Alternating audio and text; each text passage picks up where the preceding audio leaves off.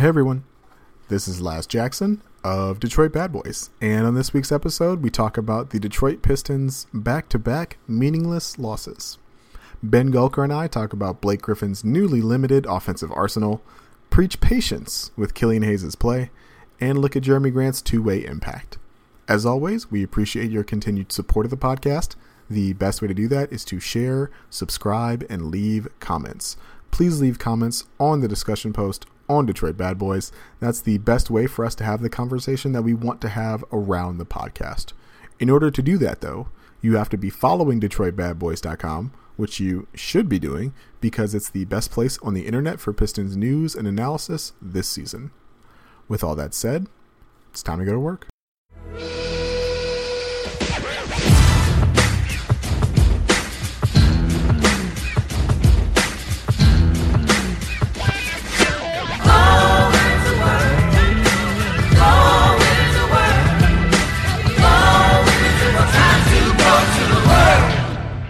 Hello, everyone.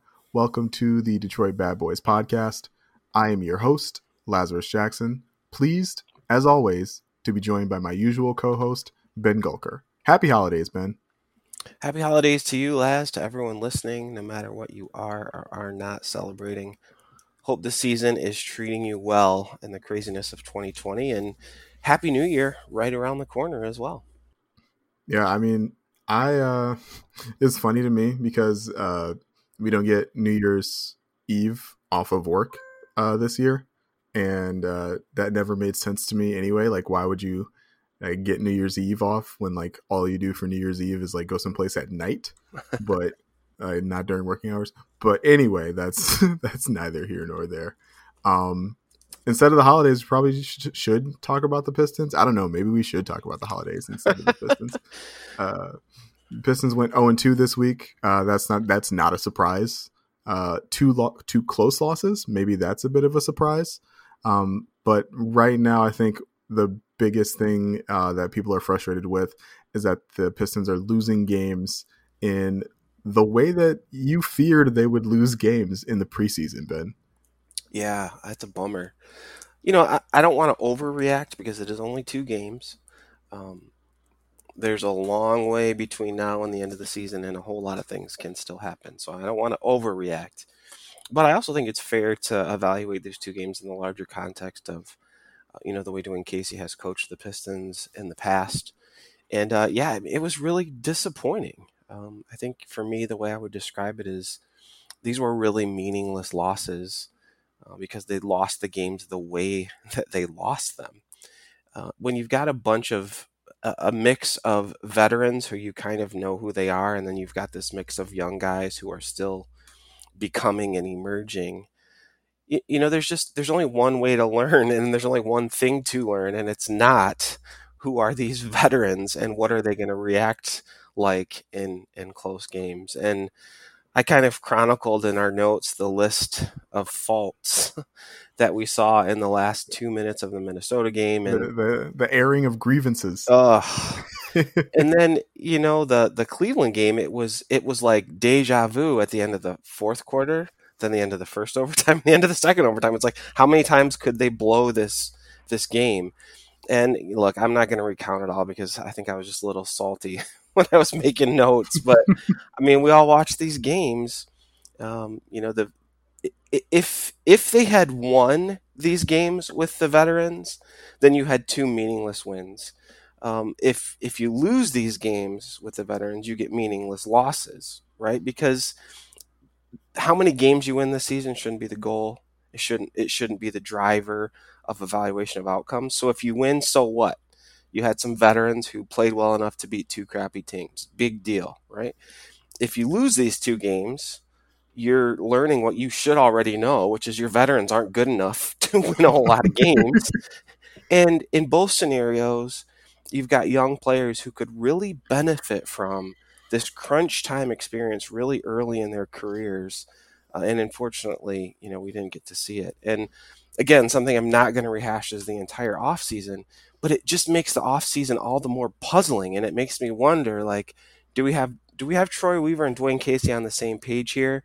Or do we have these 2 guys when the rubber meets the road, not really on the same page about where this franchise ought to be. And again, not going to overreact. It's only 2 games, but I think it's fair to be frustrated and critical of the way this all played out.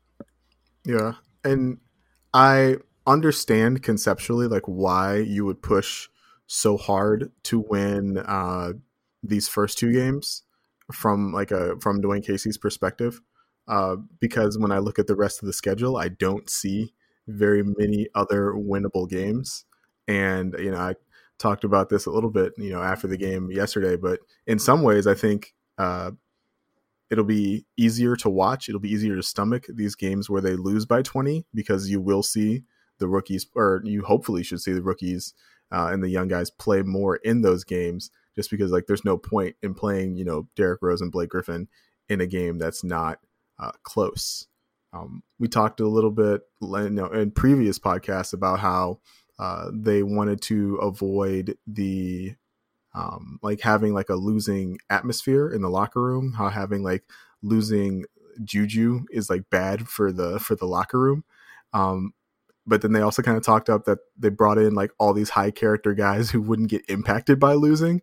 And it sounded like Blake Griffin and Jeremy Grant were pretty frustrated with the loss on Saturday. So it's just, it's a weird situation. I do think like these games have some meaning, but the meaning isn't good. We're learning things about the vets that we kind of didn't know going in, right? We didn't know exactly what Blake Griffin, for example, would look like coming into this season because we hadn't seen him play basketball in a year. And our answer is that he looks pretty limited. He's capable of doing certain things offensively, but just very incapable and not very attentive defensively. But on the other hand, he's averaging almost 40 minutes a night. So that's cool. Ben, what have you seen out of Blake in these 2 games? Well, I think you summed it up pretty well. I'm very concerned, honestly. During the preseason, to me, it didn't look like he was getting very vertical at all. I'm not sure if he even had a dunk in the preseason. Maybe not to my recollection. Yeah, I don't think he's had a dunk in the first 2 games. So he doesn't look like he's getting up off the ground very well, and that's concerning. He shot the ball really well from 3 in particular against Cleveland, so he ended up with 26 points on 8 of 16 from 3. That's obviously not going to be sustainable night in, night out.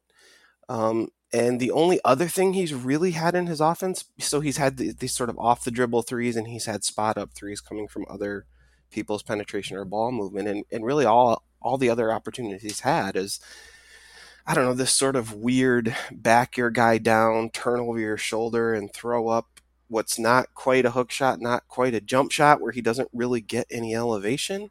And it just doesn't look good to me. So I'm definitely concerned about where he's at physically. And you talked about almost 40 minutes a night. I mean, gosh, that's just going to wear the man down. It can't be good for him and the rest of his tenure in Detroit, whatever that might be. It can't be good for elevating his value in terms of potentially looking to trade him. Defensively, you called this out in the preseason. He looked disinterested. Other than a handful of plays that stick out to me, I know he did draw a charge late. I think it was in the Cleveland game.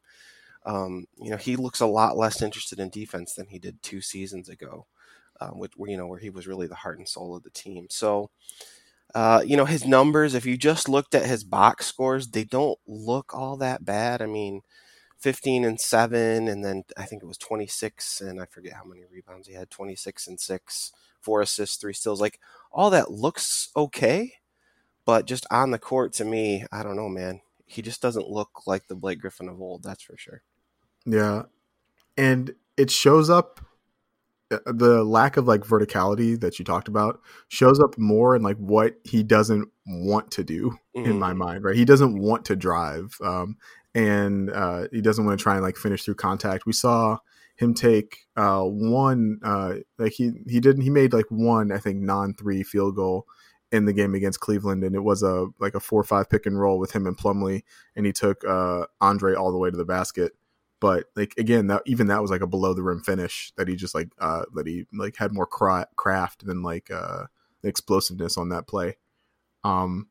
The and like with that, like now that we can kind of see that we're not going to get the Blake of 2 years ago, as far as being able to hurt you offensively in a myriad of ways.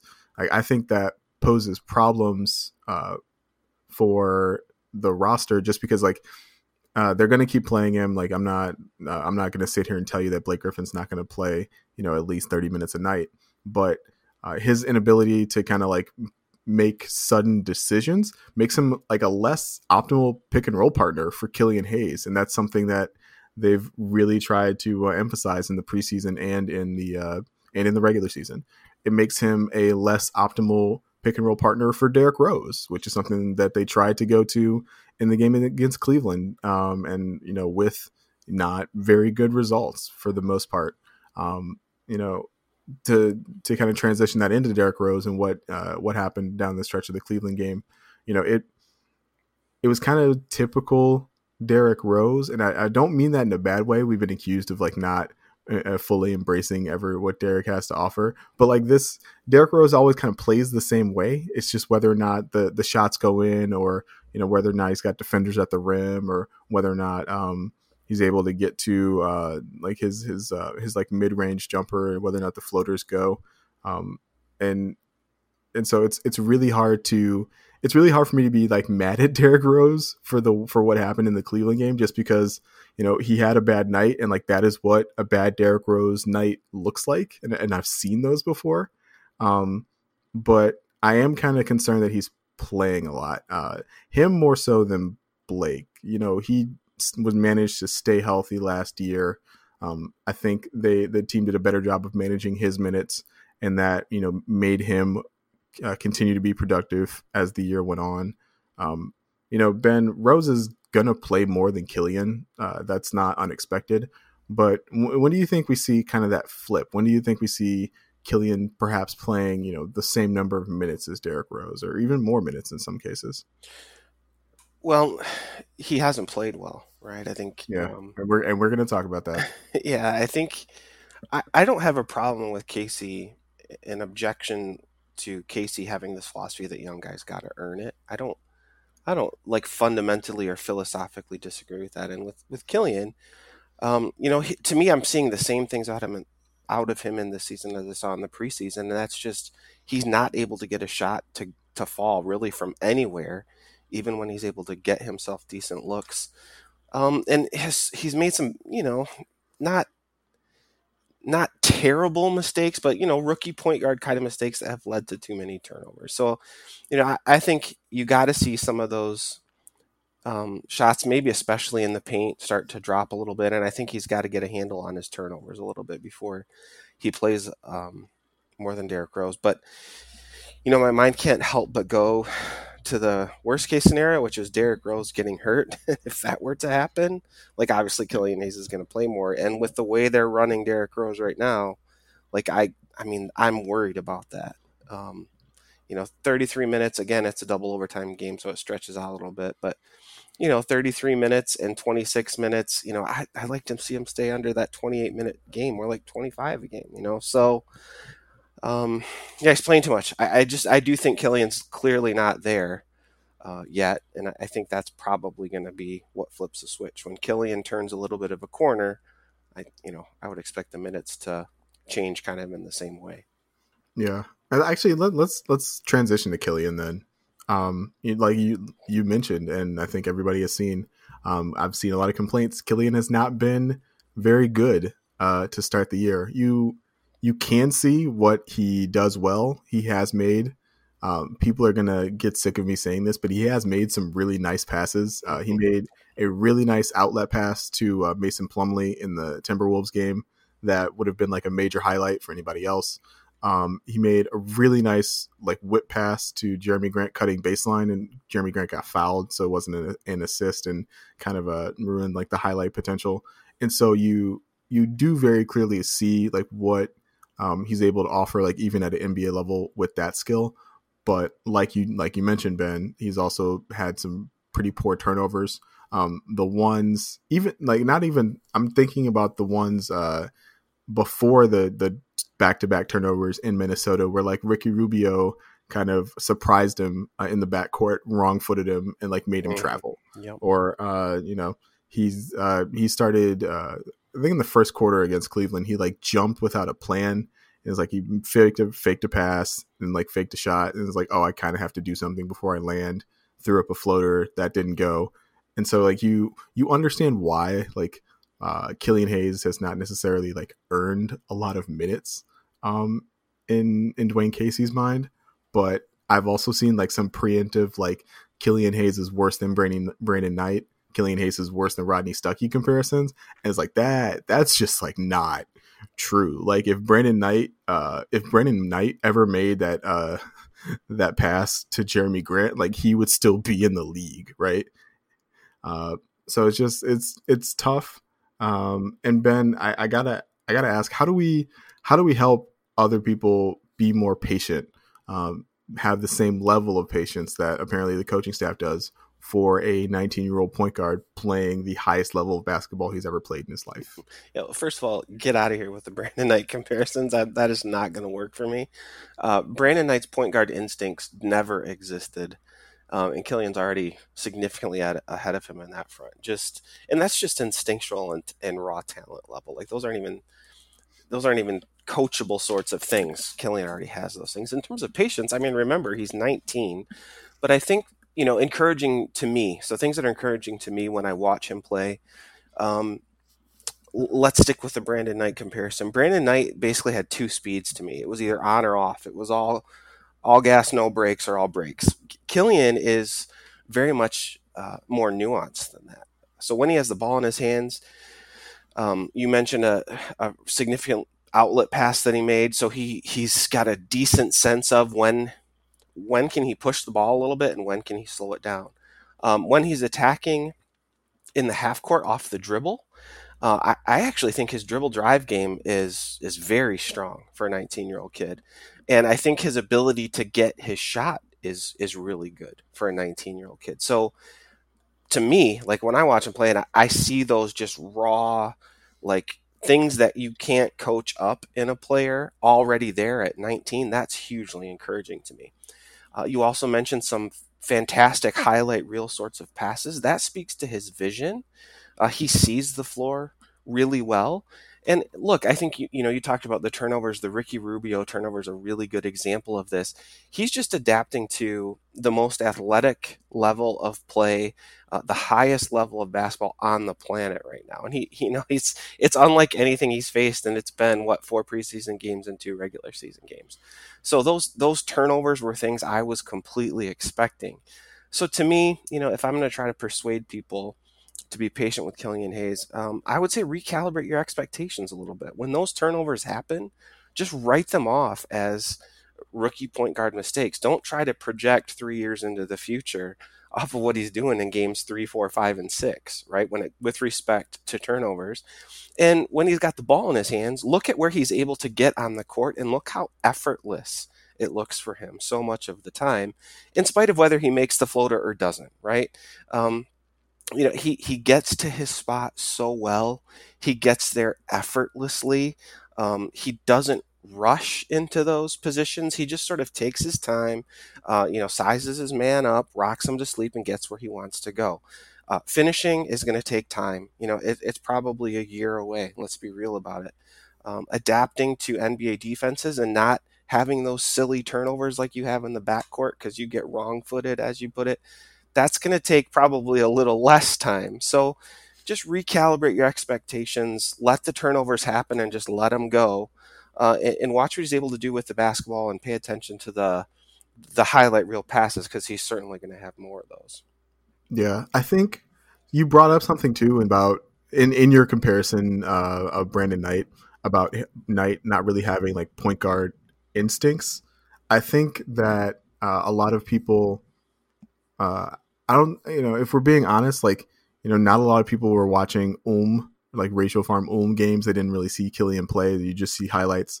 And I think people expected him to be a little bit more of a scorer or a guy with like scoring instincts. And like, and no, like he's a guy who makes other guys better. Like, right, he's an amplifier. He can score, and I think you definitely see his scoring aggression like come in bursts, right? Like he scored all of his points in the Minnesota game in like a 5-minute span. You see him, you saw in the preseason, like he attacked relentlessly the second Washington preseason game out of the gate, just because he knew he had a matchup in Neto that he could get to. And so I think right now it's also about finding a balance for him about when to score and when to distribute. And it's not helping. I think that some of his shots aren't falling. He's still able to create space and get the shots that he wants to get. Those shots just, aren't going in right now.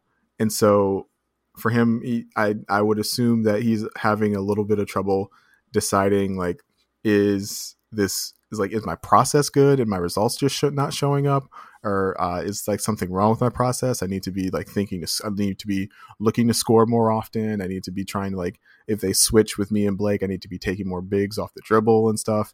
So there's a lot of moving variables in a young point guard's mind, as you can understand like why he would struggle out of the gate. But yeah, you see the vision, and you see, as Ben mentioned, his ability to get to where he wants to go on the court. And it's just like, if I can't convince you that like he's better than Brandon Knight, then it's like I just can't convince you that he's better. Like I'm sorry. And so, like, yeah, I think it's only 2 games. We're going to have to be patient. We will, I think, see him play more effectively once he gets some shots to fall. I think we'll see him play some more in the coming week when the Pistons lose some of these games by double digits, and he just, plays more often. And so hopefully that is able to help get him into a rhythm. Speaking of rhythms, a guy I have like zero clue rhythm for, I have no like scope or standard. Jahlil Okafor just continues to confound me and my eyes.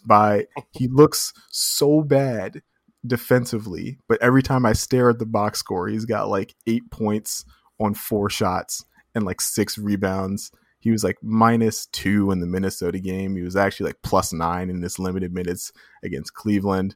He just continues to confuse me. He got hurt. He didn't practice today, actually, which we should note. Dwayne Casey noted that he didn't practice, and his press availability that happened like basically right as we started recording this.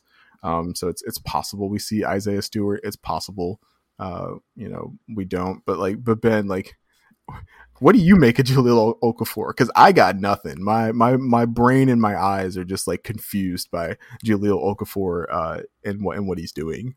Yeah. Well, I'll say I've paid more attention to his offense than his defense. I found the defense as a whole pretty hard to watch. So I think there's a part of me that kind of like tunes it out just a little bit, no matter who's out there. No, offensively, I think you see some of the footwork and ability to out-quick big men that made him an interesting prospect a few years ago. And he's certainly been active, right? Like, he comes off the bench and it sounds cliche, but he's just so active, at least offensively and on the glass. So I've been a fan of what he's done offensively. He's had some really nice finishes. You're right. He's super productive in limited minutes. If you're watching the box score, right? 6 and 4 in 18 minutes, and I think 8 and 7 or something like that against Minnesota in 15-ish minutes, something like that. Also, not afraid to commit some fouls. Nope. in limited minutes. But yeah, I mean, I don't know. Is he more than a 15-minute a night big? Defensively, I don't think you can count on him for long stretches, so that probably is the limiting factor. But offensively and on the glass, I liked what I've seen so far. Yeah. I think the other thing that's kind of been difficult for me to evaluate him defensively is that they're using him to because he's playing with the bench, and the bench is more long-limbed athletic guys. They're using him to trap and cause havoc more, and that is just like not what you want him to do defensively. You don't need him like hedging at 28 feet. But on the other hand, like they had him in a more conservative coverage at times against Cleveland. They had him in drop coverage, and he didn't look good there either. And so it's like maybe you just like let him cause some havoc and try and get back into the play, or maybe you just let him stand near the rim and hold his arms up. So it's a tough eval, man. I don't know what to do with Jahlil Okafor. He just confounds me. One dude that doesn't confound me is Jeremy Grant. Jeremy Grant's been actually not that bad. He's done some interesting things as a guy who's attacking the rim. I know that was something that we were concerned about during the preseason, but it's turned out fine so far. It's less fine in the post, but that's also kind of just like the price of what he wanted to do. I think that will get better as he gets more reps at it, but it's not like as long as it doesn't remain the bulk of like what he does offensively, I'm still fine with it. He rebounded well against Cleveland. Sean Corp, fearless leader, noted that on Twitter, and that is good to see because he was not very effective as a rebounder in Denver. But one of the things that I have seen that I think would make him less effective as a rebounder, Dwayne Casey had him on D'Angelo Russell and had him on Colin Sexton, had him on like small guards defending the perimeter. Like, is that the best way to use Jeremy Grant defensively? It's a way to use him defensively, I guess. I would not have predicted that. That's for sure, unless it's design switch or something. Yeah, I mean, I got to be fair about rebounding. He did have one rebound against Minnesota, so that's fair. Let's be fair, right? His game against Cleveland.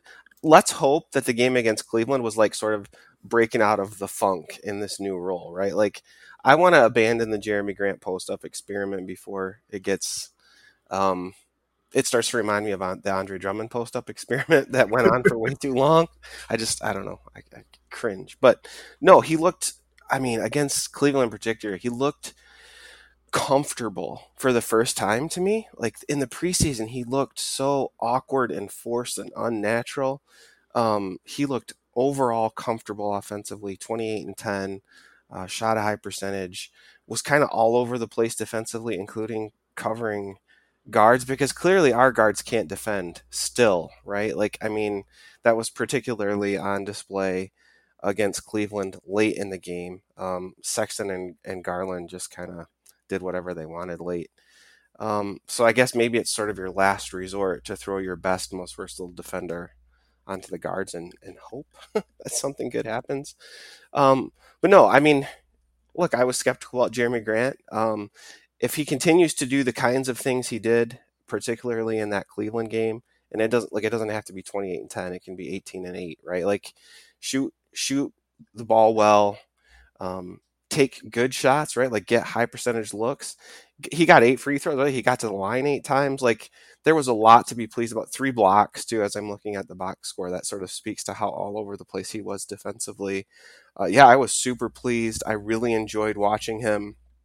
And I hope we see him continue to just get more comfortable offensively. Because again, one game out of the 6 that we've seen so far, to my eye anyway, he really looked comfortable with the ball in his hands, which is huge. Yeah, I will say at least like the thing with the Andre Drummond post-ups, and the thing that is kind of good about the Jeremy is one of the very, very few good things about the Jeremy Grant post-ups is that he gets fouled on them, and he's a better free throw shooter than Drummond ever was. And like you mentioned, he got to the line 8 times. He made 6 of them. I think that's like a fair estimation of like what will happen if Jeremy Grant goes to the line 8 times a game, which probably won't happen. But if it does, like he'll probably make about 6 or 7 of them. And so, yeah, he's just more efficient. He had 2 more points than Blake on 7 fewer shots, right? And he shot 8 fewer threes and had 2 more points. I am fully okay with the idea of letting Jeremy Grant experiment to see what he's capable of doing offensively, especially if we continue to have like this version of Blake Griffin, right? If we have like this version of Blake Griffin who's really only good as a pull-up shooter and as a post-up threat, then like, yeah, like maybe it's time to see Jeremy Grant do some more stuff as a spot up shooter. Maybe it's time to see Jeremy Grant have more opportunities like as a role man. We can get him in DHOs attacking downhill. He flashed a really nice finish off of a DHO with his left, or was it? I don't remember if it was the left or the right, but he had a really nice finish in the game against Cleveland. He's able to get out in transition. He's just a very versatile player. And so, I understand why you would want to invest in a guy with that level of defensive and offensive versatility. And so if Jeremy Grant is going to, if he's going to play up to the value of that contract, you got to let him try, right? And if it's not working elsewhere offensively, let's see what Jeremy Grant's got. I hope that continues. It's been one of the few things during that Cleveland game that I found myself saying, like, I wish I saw more of like Jeremy Grant. Yeah. Okay, Ben. One more guy I wanted to talk about was Svi Mykhailiuk. Noted shooter Svi Mykhailiuk has gone 1 from 8 and 1 for 6 from 3 in his first 2 games. He's, we trust that the shots probably going to come around and the offense is not going to look very good when your best 3-point shooter goes 2 for 14 over 2 games. But the thing that's concerned me about Svi is in some matchups that probably weren't extremely advantageous for him in Anthony Edwards and Colin Sexton, he still looked like he kind of regressed defensively from where he was last year. And, when Saddiq Bey got into the game, I think Saddiq only played like 6 minutes, so it wasn't a huge amount of time, but it was Svi's spot that he was taking, which is a little bit of a surprise, again, considering what Svi is supposed to offer you offensively. And so, Ben, which do you think comes around faster, Svi's shot or his defense? Well, I think it's going to have to be a shot, just because I think that's what he's just naturally much better at. I kind of preseason was kind of thinking he was the team's best shooting guard, but I think DeLon Wright has pretty thoroughly outplayed him so far. Some of that's just a cold stretch. I mean, when you're a guy who is shooting, 3 or 4 times as many threes than you are twos, you're going to have patches of games where you just can't find your shot. It doesn't work out. And as you said, when that happens, it's just not going to look good for him. Defensively, you're not going to play against Cleveland's backcourt every night, which is a good thing, because they actually have I think an emerging and interesting young backcourt there that's developing. So, I don't think he's going to get exposed as much as he potentially, or as much as he did against Cleveland. But, I think a year ago last season, I don't know that I would have called him a good defender, but I would have called him adequate. And I still think that's there. I still think that's there for him, and he's going to find that. But certainly, at least under Dwayne Casey, if that's the ceiling for him defensively, then the ceiling for his minutes isn't going to be a whole lot higher than what it is right now. And that's unfortunate, especially when he's not making shots. Yeah. You brought up something that I didn't really think about, but it's definitely true, and that DeLon Wright has like thoroughly outplayed him on both ends to start the year, which is a surprise given the preseason. But hey, that's small sample size and just increasing comfort with the guys you're playing with. But yeah, Svi is getting good shots, right? As long as he's getting open shots, he shot near 40% from 3 at every level anytime he's gotten consistent minutes. And so I have no reason to think that won't turn around soon. And knowing shooters, the likelihood of Svi turning it around with a 5 for 5 or 6 for 6 night is pretty likely. Yeah. And so we'll kind of just wait on that. But the defensive concerns, I think you're right to call his defense adequate. I wonder if Dwayne Casey complimented Saddiq Bey's practice habits, and he complimented the way he practiced the last couple of days, and so that's why he put Saddiq into the game. I wonder if Saddiq is able to replicate what Svi offers from a catch and shoot 3 perspective offensively, and just be a better defender because he's taller and longer and stronger. Then I do wonder if that will eat into Svi's minutes, which would be unfortunate because he is like a really great shooter, and this shooting is going to be so hard to come by like for this team. That's going to be tough. But yeah, I think Svi comes around on offensively sooner rather than later. All right, Ben. We have one piece of transaction news. The Pistons signed Frank Jackson to a two-way contract, or they plan to sign Frank Jackson to a two-way contract. I don't know if they've made it official yet or not. What do you think about Frank Jackson? Any Frank Jackson thoughts? Haven't watched a lot of Frank Jackson, but I will say the stat that makes me a little bit worried about his ability to become a third-string NBA point guard or maybe a second-string NBA point guard. His career turnover rate is higher than his career assist rate, and it's been like that in each of his 2 NBA seasons. So that's not a great sign if you're trying to make it as an NBA point guard. So, maybe there's more to him than that. Laz, you've probably watched him play a lot more than me. Yeah, I don't know.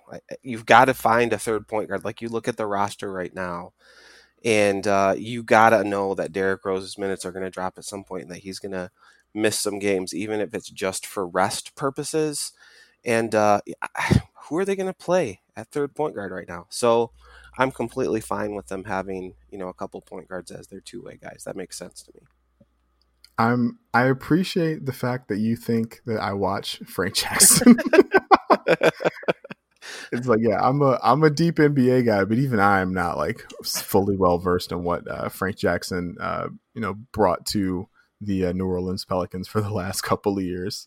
Shout out Mbijuik, our DBB, our new writer at Detroit Bad Boys. He had a nice Frank Jackson like primer for everybody. I highly encourage you to go and read that if you really desperately need your Frank Jackson news. I actually think it's a little bit of a misallocation of resources to use both your two-way spots on point guards. Like even if Derrick Rose gets hurt, right? Like you can't play both of those guys. You can play one, not the other. And so it sets them up to be in competition with one another. So like that is probably good from like a practice standpoint. But it feels like there are, if you're looking for things that this team needs that could be procured on a two-way contract, like this team needs shooting much, much more than it needs another ball handler. And, we've got Killian Hayes. We got DeLon Wright as a guy who I fully expect, like if something were to happen to Derrick Rose, would step up and like become the primary backup point guard for this team. And based on the way he's played so far, like that, that would work out just fine for the Pistons. Saben Lee, they relaxed the rules on two ways a little bit. And so he can be with the team, I think, more often than he would be able to last year. And so like, maybe he plays, maybe he doesn't. He never did anything that like overly impressed me in the preseason, but he could end up being good. And so, I thought they should have used that spot differently than another point guard prospect. But I guess if you don't trust a rookie and you expect something bad to happen to the point guard, you just want to be prepared. It's fine. And it's not, again, like two-way guys don't play that often. And so like, it's probably not going to come up, but it is just like another case of them choosing to implement like their vision over what classically would be like the best way to like maximize every like little thing that you're doing for the roster. All right, Ben, the Pistons play the Atlanta Hawks on Monday. They play the Golden State Warriors, the 0-2 Golden State Warriors, on Tuesday, and then the Celtics Friday and Sunday. The Sunday game is a 3 p.m. game, so God bless, we do not have to record like at like 9 o'clock after a 7 p.m. game. So normally I would ask you how many games they would win this week, but that seems like a futile question, like given what's going to happen a lot this season. And so I got to think of a new question. So how do you feel about, will they play a close game this week? That's actually a much more interesting question. I hate all of these matchups. Trae Young is just gonna feast. Like, I mean, he's just shooting out of his mind already to start this season. So I don't like that Atlanta matchup. I don't know the full story on Kemba Walker's injury, but even if the Celtics don't have Kemba, they've got Tatum and Jaylen Brown. So those guys are they're both so good. Watch them on Christmas, and they're both so good. Um, so yeah, I don't like any of these games, and of course the Warriors, they are really bad right now, but they have Steph Curry, and Steph Curry is going to feast on Killian or Derrick Rose, or maybe Jeremy Grant. We'll see. So yeah, I'm not looking forward to any real close games. I don't think they have any particularly advantageous situations over the next four. So I think it could be, by the time we talk a week from now, it could be a really sad podcast. Yeah, I think I think if we see Jeremy Grant defend Steph Curry, I'm gonna have a slight conniption. That's gonna be fun. There's a chance. There's a chance that Warriors game is close. The Warriors are not. They've played two very good opponents, and that's part of the reason why they're 0-2. But they've also lost both of those games by a really staggering amounts against those quality opponents. And so you have to wonder like what's going on there. Andrew Wiggins has had a really poor start to the year. I think I saw a stat on Twitter that Kelly Oubre like has not made a non-dunk field goal for the Golden State Warriors so far. So like anti-Blake Griffin. Yeah, that's not great. And obviously they lost Marquise Chris to I think it was a fractured leg or something, which is like just really tragic for him, obviously. But so they'll be using Kevon Looney and James Wiseman even more than they already were. Yeah, so maybe that Warriors game is close. It's like that feels weird, right? Like, when was the last time we could say the Pistons would play a close game against the Warriors? But yeah, that's looking like the only game that could be anything resembling close. So if that ends up being the case, I look forward to the Derrick Rose Steph Curry duel that will ensue. All right, Ben. Let the people know where they can find you, where they can find your work, where they can just, chit chat and talk with you about how the Pistons suck this year. Well, hit me up at Beer Gulker. I didn't get to watch the games live this week due to the holidays, but normally pretty active on Twitter during the games. Like to talk about it. And hey, maybe I'll make it one of my goals, Laz, to convince people to be patient with Killian Hayes. Maybe that would be a worthwhile contribution to Pistons Twitter and DVB this season. That is a good goal. I like your zeal in that area. If people want to follow me and get more of what I have to say, they can do so on Twitter at LazChance. That's at LazChance. You can also listen to my other podcast, the Pistons versus Everybody podcast, which you can find on any podcast platform that you're listening to this podcast on. This has been the Detroit Bad Boys podcast, and we will talk to you guys next week. See ya.